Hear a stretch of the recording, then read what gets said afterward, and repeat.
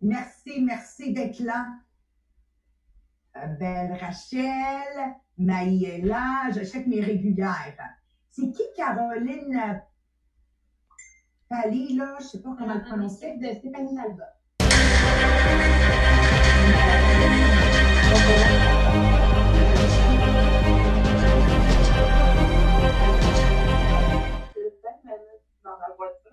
OK, mets pas la caméra à ce moment-là. C'est bon, hein? Bon matin. Juste me live sur Podbean. Oui, on est live sur Podbean. Oui. Je voulais juste voir si... Oui, on m'entendait. Oui, on est live parce que là, ça sort en double. OK, attends, c'est moi, il faut que je me baisse, c'est ça? C'était-tu allé sur Podbean, Maria? Ferme ton Podbean. C'est bon. Personne, vous m'entendez en double? C'est parfait.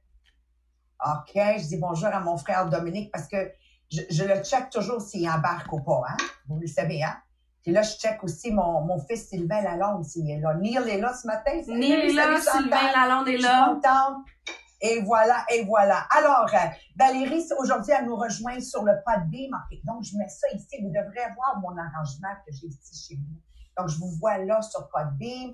Je vous vois là sur le podcast. Donc, avant qu'on parte, je vais demander à mon beau Jean-Philippe, pour les gens qui nous rejoignent pour la première fois aujourd'hui sur le podcast, le sujet de hier pour qu'ils puissent vraiment embarquer immédiatement avec aujourd'hui. Jean-Philippe, s'il te plaît. Yes. Donc, on est dans un sujet en lien avec l'argent. Donc, comment l'argent et la classe sont reliés. Puis, on a reçu dans les 2 derniers jours, tous les jours depuis 3 jours, en fait, des invités. Donc, vraiment, merci à Pascal, merci à Marie-Ève Bourrivage. Puis, on a vraiment parlé, en fait, de la compagnie. Tu sais, toi, quand tu es à l'intérieur d'une compagnie, une compagnie pour laquelle tu veux travailler, que tu veux, tu sais, t'impliquer avec passion, être présent avec eux autres, comment il faut bien connaître sa compagnie, puis c'est quoi la vision qui est nécessaire d'avoir. Est-ce que ta compagnie elle a une mission? En quoi est-ce que cette mission-là est reliée avec toi, tes objectifs personnels, puis comment est-ce que ça peut te faire progresser? Et que malgré ce qui arrive, comme en ce moment, la situation qu'on est en train de vivre, comment notre compagnie peut nous aider à progresser, puis faire en sorte que moi aussi, je peux avancer dans cette direction-là, puis vraiment voir c'est quoi, moi, le contrôle que je peux avoir dans ma compagnie. Donc, on va continuer vraiment dans cette lignée-là. L'argent, comment bien travailler avec sa compagnie, bien la connaître, faire face de ses succès. Puis, on va embarquer aussi, en fait, dans la notion de gestion des finances, surtout en ce moment avec ce qui se passe là avec le coronavirus. Merci beaucoup, Jean-Philippe. Alors, premièrement, je vais laisser la parole à Marie-Pierre pour qu'il partage le podcast avant qu'on entame le sujet du jour. Vas-y, ma belle Marie-Pierre.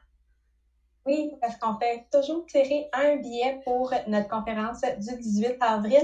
Donc, partagez toujours sur Facebook en nous taguant. Donc, Maria Mariano, Marc-Pierre Tétrault, Jean-Philippe Jacques et Sabrina Tessier. Et on va faire le tirage pour un billet pour la conférence du 18. Merci, Marie-Pierre. On avait-tu des commentaires à lire?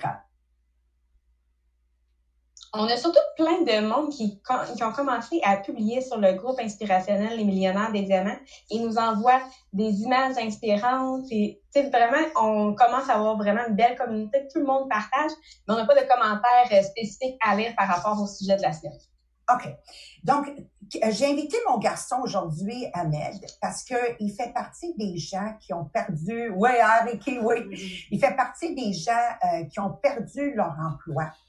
Et il y a des gens qui ont perdu leur emploi qui gagnent, on va dire, 20 000 par année. Il y a des gens qui ont perdu leur emploi qui gagnent 50 000. Mais peu importe, quand on perd notre emploi, la grosse difficulté qui arrive pour tout le monde dans cette catégorie, c'est qu'on a un coût de vie à un certain niveau et le jour au lendemain, on perd notre emploi. Là, je le sais, Jean-Philippe, le gouvernement, là, il donne des subventions, ils ont plein d'affaires. Mais quand est-ce que les gens peuvent commencer à ça? Quelqu'un qui vient de perdre son emploi, tout de suite, il n'y a plus d'argent qui rentre. Donc, c'est à partir de... Moi, j'ai jamais été employé. Donc, quelqu'un qui est employé, qui vient d'être annoncé la semaine passée ou cette semaine, qui ont perdu leur emploi. Là, ils vont être sans revenu jusqu'à quand? Juste me mettre en contexte un petit peu, Jean-Philippe. Là, je vais aller ça parce que moi aussi, ça avait jamais arrivé. Mon conjoint, lui, a été en fait plus sur le chômage. Je crois qu'il y avait une période de 7 jours, en fait, sans travail avant. Mais là, cette période-là, vu la situation, a été éliminée, en fait. Mais en ce moment, ce qui va être difficile pour les gens, ça va être de rejoindre les services, là, le chômage. Là, je sais pas exactement c'est quoi le nom exact du gouvernement. C'est ça, parce que en ce moment, ça déborde. Je pense que Sabrina, tu avais un peu plus d'informations, de technicalité. Oui, c'est ça. Donc, pour ceux qui ont déjà accès à du chômage, là, peuvent remplir les documents pour le chômage. Et généralement, on a un papier officiel de l'employeur que là, présentement, ils ont une plus grande flexibilité par rapport à ça parce que tu peux pas retourner voir ton employeur chercher ton papier. C'est pour ceux qui ont pas la possibilité. Et pour ceux qui n'ont pas accès au chômage, donc incluant les travailleurs autonomes qui n'ont pas la possibilité de travailler, c'est à partir du 6 avril qui va avoir ça va être un site internet où les gens vont pouvoir entrer leurs informations. On n'a pas encore l'adresse. Il va y avoir une ligne téléphonique probablement liée à ça en support. On n'a pas encore le numéro, mais le 6 avril, c'est la date butoir où on va avoir la majorité là, des mises en place. Le temps avant de recevoir l'argent, ça, on ne le sait pas encore. Mais c'est le 6 avril que les gens vont pouvoir faire la demande. OK. Donc, ça nous donne un peu une idée de la situation de stress que le monde sont en train de vivre aujourd'hui. Alors, dès qu'on est dans le stress, dès qu'on est dans l'anxiété et surtout la peur, c'est très difficile de mettre en action nos vertus, qui est d'avoir la foi, qui est de croire dans un meilleur demain, qui est d'être charitable, qui est d'être tolérant envers les autres. C'est très, très difficile. Donc, ça demande beaucoup, beaucoup de courage. Mais avant qu'on rentre là-dedans, donc, il y a des choses qu'on le sait très bien, que quand on veut avoir un travail qui nous excite, puis quand on veut garder un travail, hier, Marie-Claire, elle a couvert l'importance de comprendre la vision de la compagnie, la mission de la compagnie, comment que toi, dans la compagnie, tu peux amener un plus. Aujourd'hui, on va parler du côté, dans votre compagnie, d'être confiant dans votre position. Donc, comment tu peux faire ta plus grande contribution? Quelles sont les pensées que tu peux mettre en action dans ta compagnie? Comment ne pas avoir peur de faire des erreurs, mais des erreurs où tu tombes vers l'avant. Parce qu'on dit toujours, you can't score if you're always playing defensive. Hein? Tu peux pas scorer, là, frapper un but si tu joues toujours la défensive. Donc, à un moment donné, il faut quand même que tu essaies de faire un but, même quitte à faire une erreur, OK? Et à ce moment-là, tu vas devenir indispensable pour la compagnie. Right? Puis là, tu sais que tu vas t'assurer ta position et que dans des moments difficiles comme on vient de vivre, normalement, c'est pas toi qui devrais être mis à pied. OK? Alors, c'est des choses que nous choquent quand ça nous arrive, quand on sait qu'on est en train d'être tout ça et malgré ça, on se fait mettre à pied. Un autre point que je vais emmener, OK? Je dis toujours qu'il faut se concentrer à traiter votre patron comme votre client. Ça veut dire de respecter votre patron. Il a raison, même s'il a tort. J'ai des fois des gens qui disent « Oh, mon patron... » Non, écoute.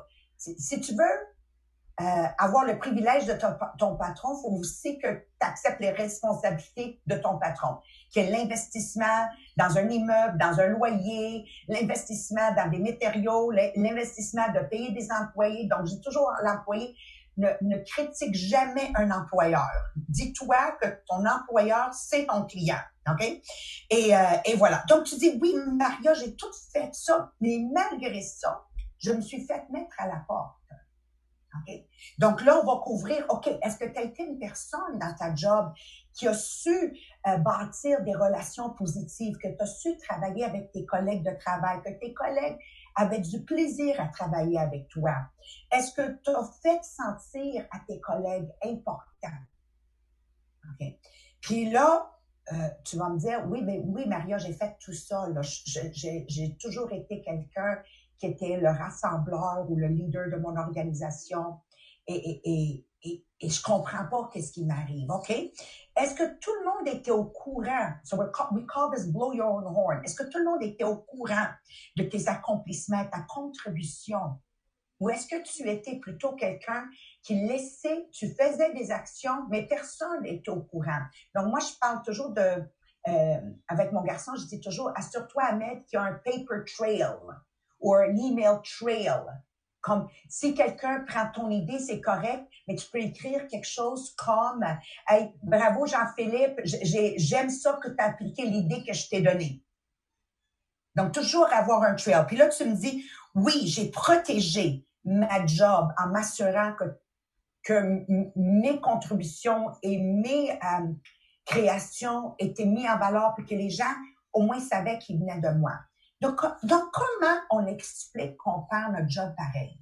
Alors là, j'invite mon fils Ahmed, que je crois que, à moins que je me trompe, Ahmed, mais je pense que tu es un jeune homme extrêmement confiant. Pour celles qui le connaissent, je pense que, ben c'est sûr, moi, je parle, c'est mon fils, mais je pense pour les gens de l'extérieur, you know, he's a confident young man, yeah. Bon, peut-être aurait fallu que j'aille des invités de super métal avec moi, mais je pense que Ahmed, je sais comment son papa surtout l'a élevé, d'être très respectueux. Donc, je sais qu'il a respecté son patron, il n'a jamais été condescendant. C'est pas un jeune homme qui a jamais parlé contre ses patrons. Je peux compter sur les valeurs qu'il a reçues à la maison. Jamais que Ahmed nous a vu critiquer notre compagnie pour laquelle on travaille. Jamais qu'Ahmed nous a entendu critiquer même des gens. Donc, c'est dur d'enfanter un enfant qui critique s'il n'a jamais eu ça à la maison. Donc, I think, au niveau de respecter en tant que maman le patron, je suis absolument confiant à 100%. I know you're my son there, but I'm sure of the values and the way I've raised you. Puis l'autre chose que je suis très, très certaine, pour vous que vous êtes à Talk Power avec moi, vous l'avez vu à chaque fois, il sait bien vous traiter. Il sait respecter les gens de où son gagne-pain il vient. Okay? Jamais, je pense que tous les gens qui ont rencontré mon fils, ils peuvent dire qu'ils ont senti qu'ils l'ont dérangé à quelques moments que vous l'avez rencontré. Même s'il était pressé pour s'en aller à quelque part, là, je peux vous dire, Bruce, au bureau, qui aime ça parler, jamais qu'il peut tasser quelqu'un de côté. Donc, moi, je sais, au niveau du networking, t'es sa coche à Ahmed, je sais que t'es un être positif, je sais que t'es capable de niveler vers le haut, je sais que t'es une personne qui, les gens se sentent bien de ta présence. Puis, surtout, je sais que tu es un jeune homme brillant, créatif. Je sais que tu sais t'assurer un paper trail dans tes courriels, de toujours, il est très organisé, structuré dans tout ce qu'il fait. Donc, comment, Ahmed, ça s'est passé ta mise à pied? Okay? Parce que tu fais partie, selon notre discours d'aujourd'hui, des gens que, normalement, on ne devrait pas se débarrasser. Tu fais partie, normalement, des gens indispensables à la compagnie. Tu sais, quelqu'un qui travaille plus que la moyenne, puis qui est moyenne et qui contribue beaucoup.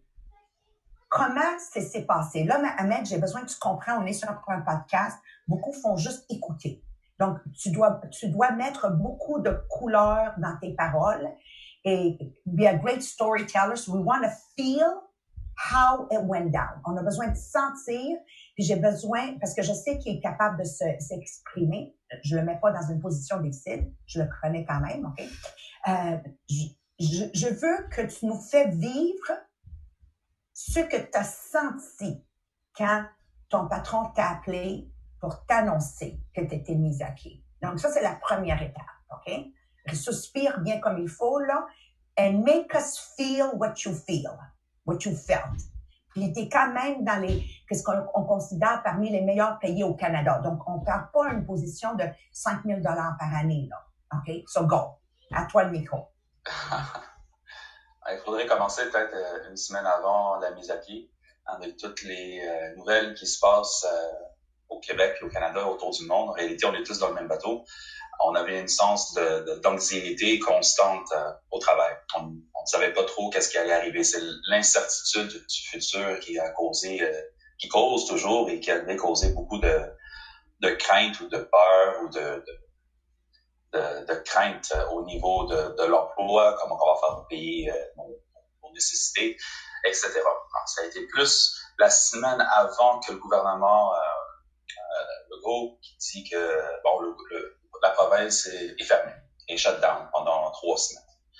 l'implication de ça pour une compagnie, sur le moment, on n'y pense pas.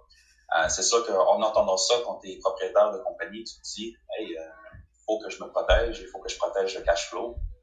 Il faut que je protège, enfin, il faut que j'assure que j'ouvre mes portes dans 3 semaines, il faut que j'assure que j'ouvre mes portes dans 1 an. On ne sait pas combien de temps que ça va durer.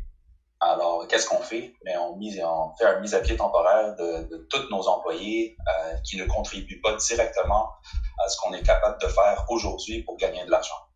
Donc, ça enlève tout l'aspect avant, pendant, puis après l'obtention de contrats dans le milieu de construction. Donc, dans mon cas à moi, j'étais pas le seul. On va dire 90% de la compagnie s'était mise à pied temporairement. Qui est beaucoup de gens. On parle de beaucoup de gens. C'est sûr que c'est un choc. C'est un choc parce que tu mets ton temps, ton énergie dans une compagnie, tu la traites comme si c'est la tienne.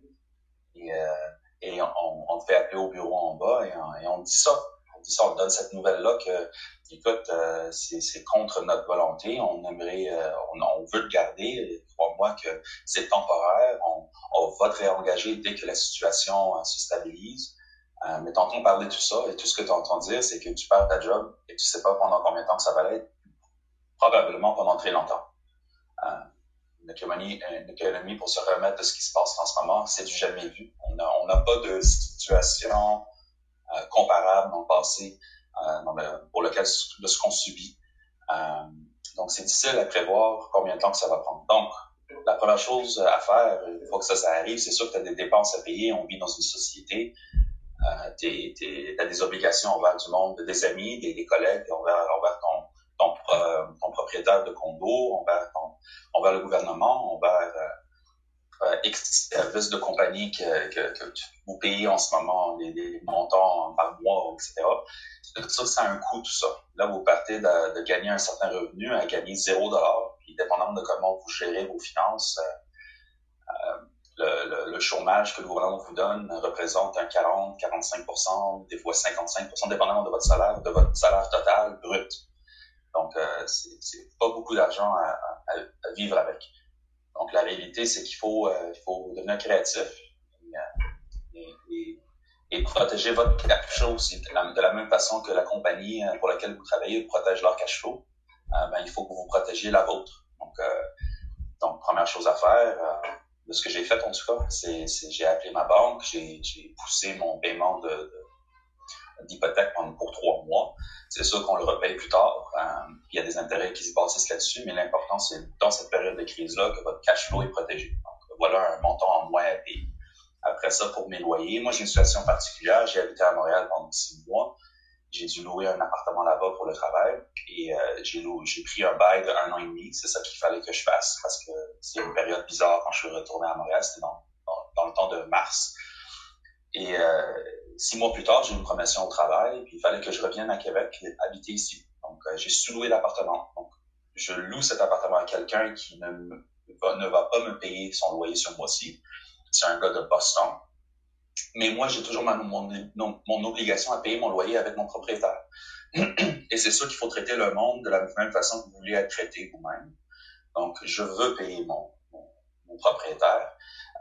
Et de la façon que j'ai négocié avec, c'est que tout le monde paie un dépôt de sécurité la majorité des cas. Donc, ça a été un peu facile de lui convaincre d'utiliser le dépôt de sécurité pour le prochain mois, comme paiement pour mon loyer du prochain mois. Donc, ça allège mon cash flow à ce niveau-là aussi.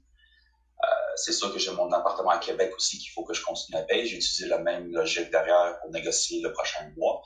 Lui a préféré couper le loyer en 2. Puis utiliser le dépôt de sécurité pour 2 mois. Donc, les 2 prochains mois sont à moitié prix. Donc, ça aide beaucoup. C'est beaucoup plus d'argent dans mon compte de banque pour cette situation actuelle de crise. Je suis propriétaire de duplex aussi. J'ai 3 locataires. À date, j'ai pas entendu de nouvelles de leur part. Je vais les laisser prendre leur propre décision de ce qui est plus confortable pour eux. Mais j'ai différé mon paiement d'hypothèque. Donc, même s'ils ne me payent pas, je ne vais pas les forcer à me payer non plus. Donc, c'est sûr qu'il faut aider la communauté autour de toi aussi. On est tous dans le même bateau. On a tous ce problème de cash flow-là. Et tout ce qu'on est capable de faire pour aider le monde, il faut le faire. Il faut s'entraider. Donc, c'est un peu ça côté, en disant, loyer, hypothèque. Ça se gère. Ça se gère très bien même. C'est sûr qu'il y a des coûts comme le téléphone, l'Internet, l'hydro. En ce moment, le gouvernement ne fait ne prend pas de mesures à annuler, retarder ou modifier ces paiements-là. Alors, pour le moment, c'est des nécessités qu'il faut payer. C'est sûr qu'il n'y a pas grand-chose à faire là. Mais le gouvernement nous donne 2000 $ par mois. Donc, c'est pour tout le monde, ça. Que tu te trouves dans le EI ou pas, c'est un ou l'autre, bien sûr, mais vous pouvez prendre ce 2000 $ par mois dès que ça devient disponible à la place de votre EI. Puis je le suggère parce que c'est 500 $ par mois. Puis pour atteindre ce 500 $ par mois côté chômage, il faut quand même faire de l'argent, vu qu'il est capé à 70% ou 60% de votre salaire annuel. Il faut faire ce calcul-là, voir lequel vaut plus la peine. Mais le chômage sera toujours là, tandis que ce programme-là, il est offert maintenant, jusqu'en octobre, je pense. Donc, ça vaut la peine de le prendre pour le maximum de 4 mois dans cette situation-là.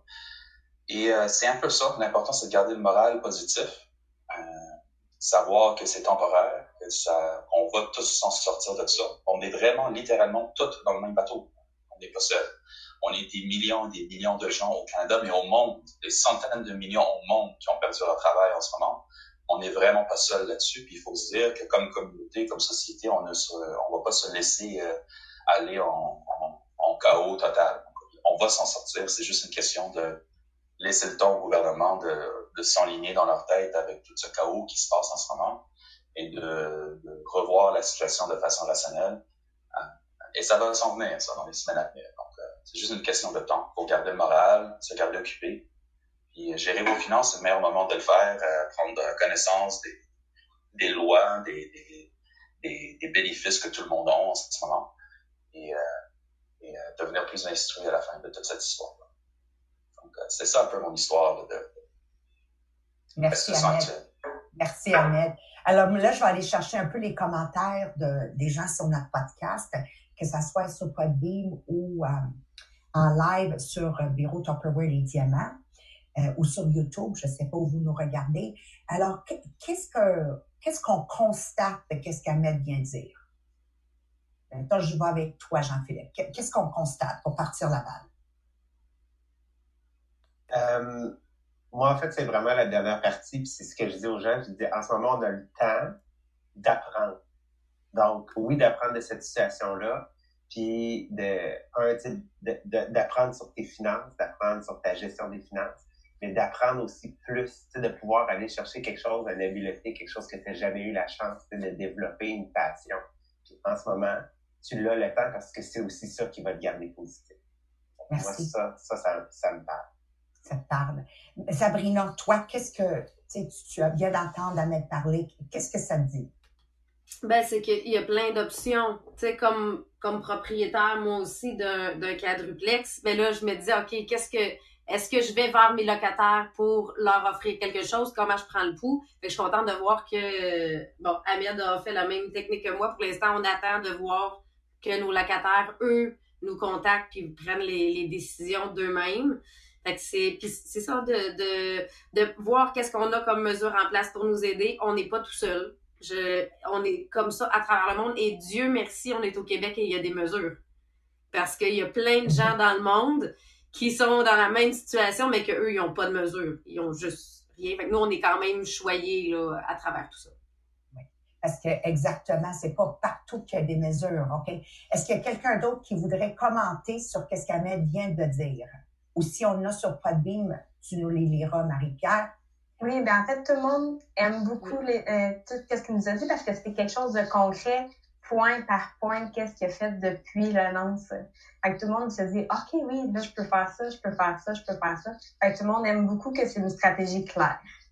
Merci. Alors, Ahmed, merci d'être avec nous. Moi, le point que je veux faire sur mon fils, il faut bien que je fasse un point, c'est que je suis fière qu'il y a le courage d'affronter cette épreuve parce que, comme il a si bien dit, tu contribues tellement. Tu dis, ben voyons donc, qu'est-ce qui s'est passé? Ben, il y en a pas, comme il s'est bien raisonné dans sa tête, ça arrive à tout le monde. Donc, c'est facile pour lui d'embrasser les 7 vertus. Donc, il y a la foi, il sait que tout va bien aller, ça aussi, ça passera. Il y a l'espoir que ça va être un meilleur monde demain. Donc, une des choses que j'ai dit hier, refaites-vous un tableau de rêve. Refaites-vous un tableau de rêve. C'est enfin le temps de voir plus grand. Parce que si vous prenez ce temps-ci pour vous réinventer, you can think actually bigger. Charitable, être charitable. Tu vois, il peut être charitable envers ses locataires, il est capable d'être raisonnable parce qu'il a le courage. Justice, il est juste et loyal envers tout le monde. Quand il a parlé à ses... Il est allé déjà faire un différend de paiement d'hypothèque pour pas créer un stress sur ses locataires. T'sais, être charitable, justice, prudence, il se protège lui en premier. Il faut que je protège mon cash flow. Et la force, se réveiller tôt le matin, malgré que tu rentres plus travailler, malgré ton sentiment ça te tente pas, faut que tu continues à te lever puis faire qu'est-ce que tu as à faire. Et surtout, un des points que moi, présentement, je souligne beaucoup dans les 7 vertus, temperance, qui veut dire, faites attention si vous êtes de type à vous énerver rapidement, faites preuve de patience.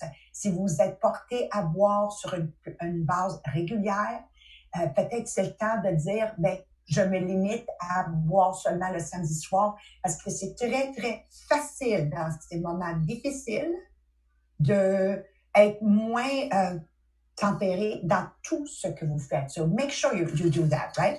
Et une chose que j'ai beaucoup aimé, qu'est-ce qu'il a dit, c'est reviser maintenant vos finances. Donc, on va commencer par réduire l'endettement. On va commencer avec ça.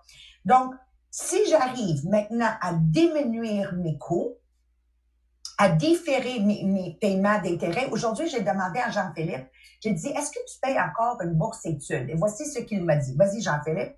Oui, en fait, moi, c'est ça. J'ai, dans le fond, mon prêt étudiant. J'ai jamais eu, moi, de bourse. Là, fait que j'ai toujours utilisé le prêt pour mes études, pratiquement là, jusqu'à ce que je sois à la maîtrise. Et quand, en fait, tu termines tes études, donc moi, j'ai terminé en 2015, tu as 2 ans de sursis que tu n'es pas obligé de débuter, en fait, là, le paiement, le temps que tu trouves un emploi et tout ça. Donc, à partir de 2017, là, moi, j'ai commencé à payer mon prêt étudiant. Et là, quand il te montre le chiffre, on dirait que tu le réalises pas avant ce temps-là. Moi, j'avais 27 000 $ de prêt étudiant. Donc, ça fait un beau cash sur une maison, ça, quand même. Hein?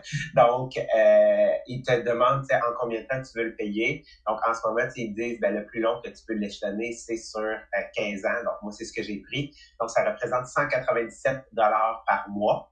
Et quand tu regardes tes relevés, parce que là, je suis dans mon rapport d'impôt, donc là, je sors parce que les intérêts sont déductibles d'impôt en passant sur un prêt étudiant. Sur le 197, il y a 100 $ d'intérêt. Donc, vous voyez en fait qu'on paye de l'intérêt bien en masse avant de payer du capital. Donc, moi, c'est des paiements automatisés qui se font. Puis, bien évidemment, dans les prochaines années, c'est de le clairer en moins de 15 ans. Donc, de le clairer d'ici les 2 à 3 prochaines années.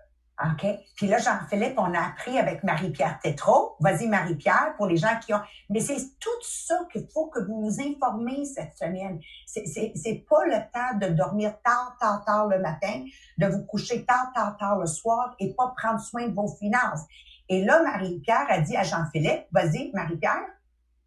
En fait, c'est que pendant ces 15 années-là que tu peux payer, tu peux prendre plusieurs fois un 6 mois que tu dis, OK, non, là, en ce moment, je suis pas capable de payer, peu importe c'est pourquoi la situation. Fait que finalement, tu peux le faire quasiment aux 6 mois. Je pense que tu as le droit au total à 5 ou 6 fois que tu peux le faire durant que tu payes ton prêt étudiant, de dire, non, j'ai besoin d'un 6 mois que je paye pas. Fait que, tu sais, quelqu'un qui là, vit une situation difficile pourrait dire, bon, non, je suis encore sur mon prêt étudiant, mais je peux pas le payer pendant encore 6 mois. Tu prends ce 6 mois-là, puis c'est quelque chose de plausible. Merci, Marie-Pierre, parce que le mot magique ici, là, une des grandes notes qu'il faut que vous preniez, puis Ahmed le dit le mieux, là, you've got to protect your cash flow. Maintenant, il faut que vous protégez votre sortie d'argent. Donc, prenez toutes les mesures nécessaires. C'est notre job, notre responsabilité. Juste un peu de statistique.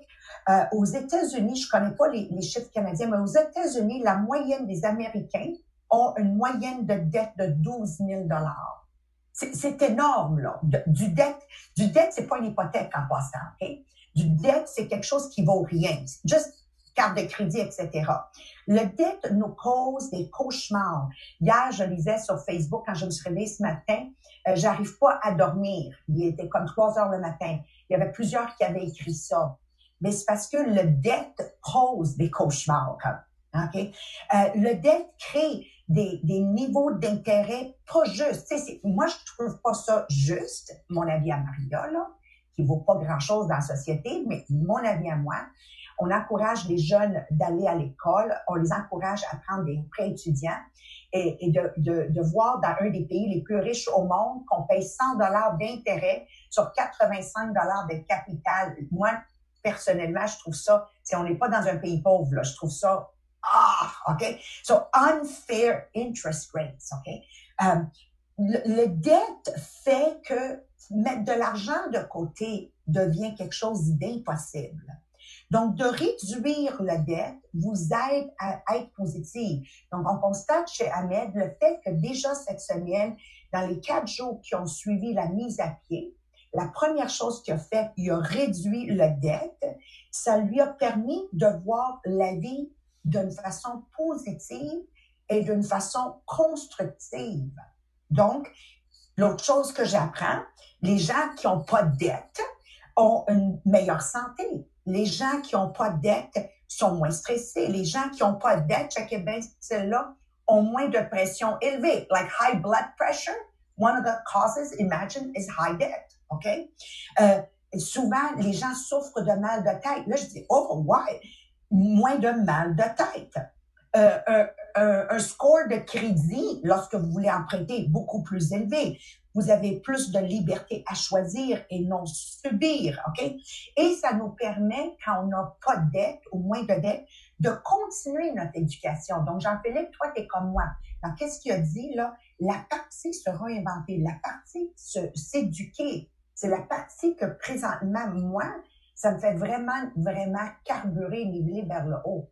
Mais c'est difficile de pouvoir s'éduquer dans ce temps-ci et se réinventer dans ce temps-ci si on est accaparé par les dettes.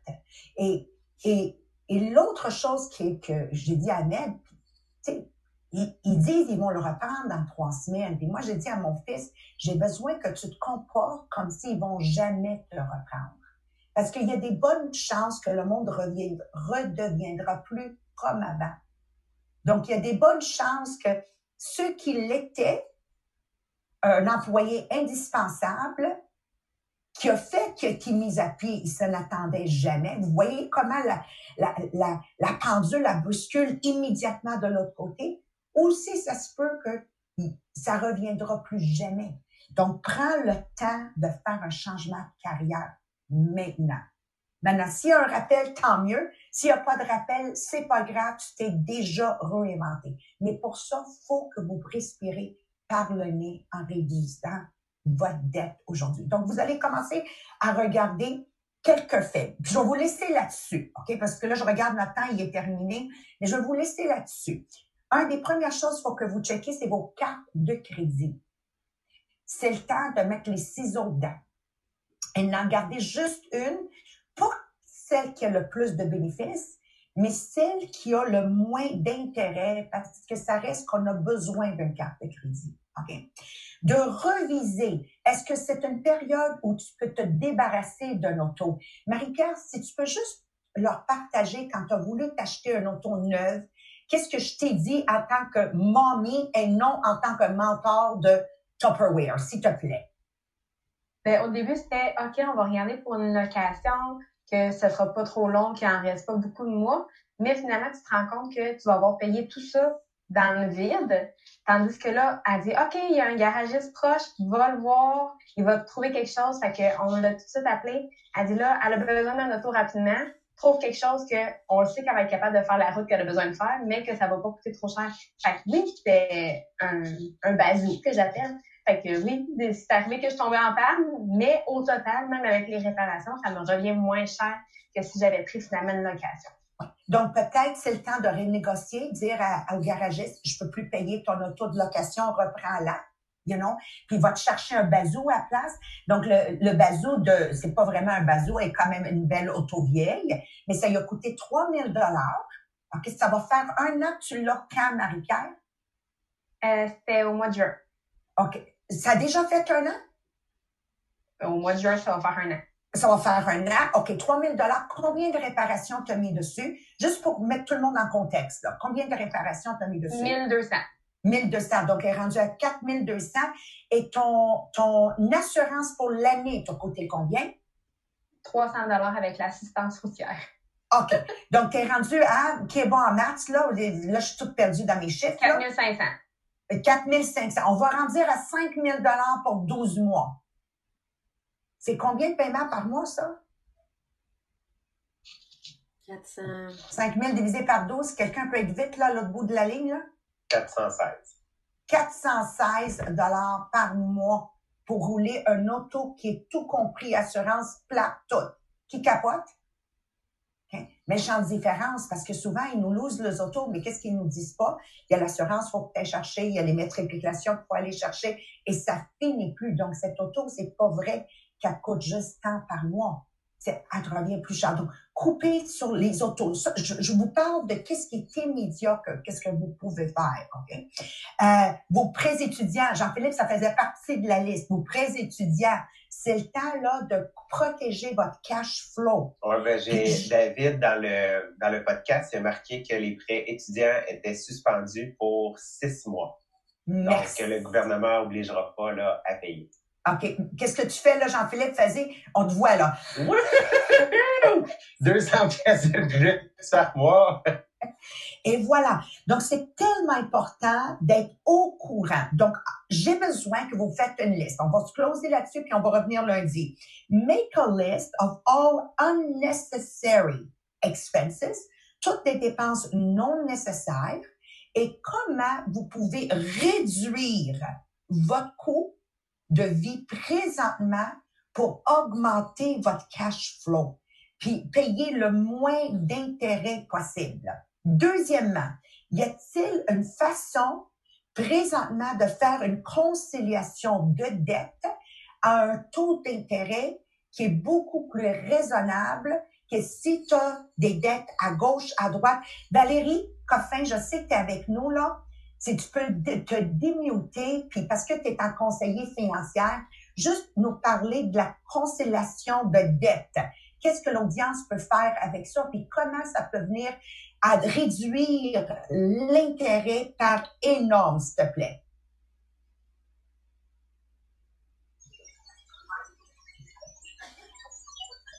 Vas-y, Valérie. On s'entend. Ah, on t'entend plus.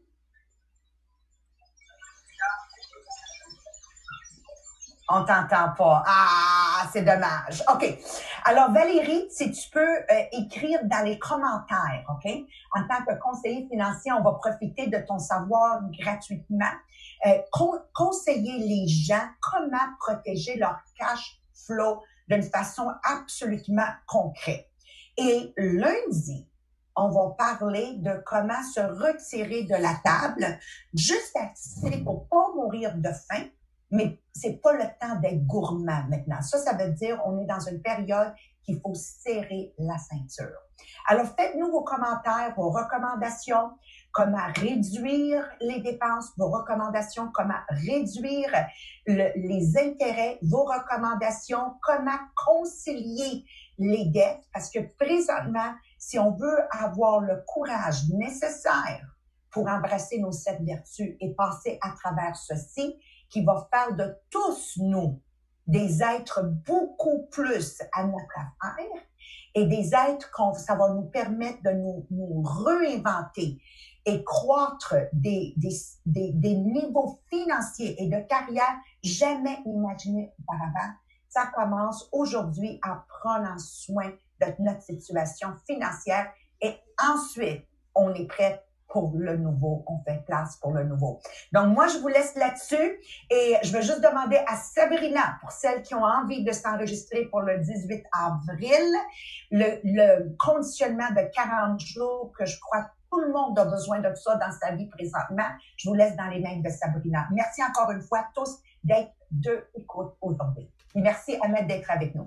Pas de problème. Bye bye. Merci, ouais, merci Ahmed d'être là. Donc, premièrement, ceux qui veulent s'inscrire pour la conférence virtuelle du 18 avril, vous avez le lien sur le groupe inspirationnel Les Millionnaires des Diamants et sur la page Bureau Tupperware Les Diamants. Vous avez l'événement qui est là, juste à cliquer pour la conférence. Et l'autre principe aussi, si vous voulez avoir le programme de 40 jours, juste à m'écrire directement à moi par Messenger, Sabrina Tessier, et je vais vous transférer le document, je vais vous ajouter au groupe de partage qui nous encourage à tous les jours et nous rappelle de le faire quand on va passer le post des autres. Donc, juste à me faire le virement de 10 $ à ce moment-là. Vous vous placez en équipe de 2 parce que ça vous permet aussi de faire votre suivi. Donc, juste à m'écrire pour l'avoir. Et pour le reste, ben, ça veut dire qu'on se voit lundi. Vous avez un devoir, hein? Maria vous a donné un devoir pour la fin de semaine. Quelles sont les dépenses que je peux limiter et où est-ce que je peux aller augmenter mon cash flow. Merci d'ailleurs à Valérie Coffin qui nous a mis quelques commentaires. Je vais vous les lire pour ceux qui sont sur le podcast. Donc, on diminue son niveau de vie, c'est très important. Si on a accès à un transfert de solde, exemple avec NBNA, qui offre un taux d'intérêt seulement de 2,99%, on vient transférer un solde pour 6 mois. Ah, vous m'entendez plus? OK, il y en a qui m'entendent, OK, parfait. Donc, on a le moyen de transférer pour 6 mois un solde à 2,99%. Et l'autre chose aussi, une marge de crédit permet de faire les paiements de juste les intérêts. Donc, si votre cash est limité, ça peut être une façon aussi, juste les intérêts sur ce qu'on emprunte à l'intérieur. Et bien sûr, là, on avait Ahmed qui nous parlait de différer les hypothèques pour ceux qui sont propriétaires aussi et les différentes mesures du gouvernement là, que vous allez pouvoir aller chercher le 2000 $ par mois. Donc, on se voit lundi. Écrivez-nous en commentaire pour ceux qui ont fait la réflexion. Je vois Valérie avec ses couettes qui nous met de la joie ce matin. Pour ceux qui sont sur le podcast, vous irez voir Valérie sur le Zoom. Et d'ici là, continuez à alimenter le groupe inspirationnel. Je suis contente de voir vraiment vos posts, vos réflexions, vos petits arcs-en-ciel pour la journée. Puis je vous souhaite de passer une belle fin de semaine. Je vous suggère fortement d'écouter en fin de semaine les pré-podcasts. Je pense que on va peut-être même mettre celui de ce matin où on a Ahmed qui se promène partout, puis on a Maria qui est à bout, juste pour voir la face de Maria, ça vaut la peine, ou juste pour l'entendre sur le pré-podcast. Donc, on se suit en fin de semaine, puis on se voit lundi. Bye!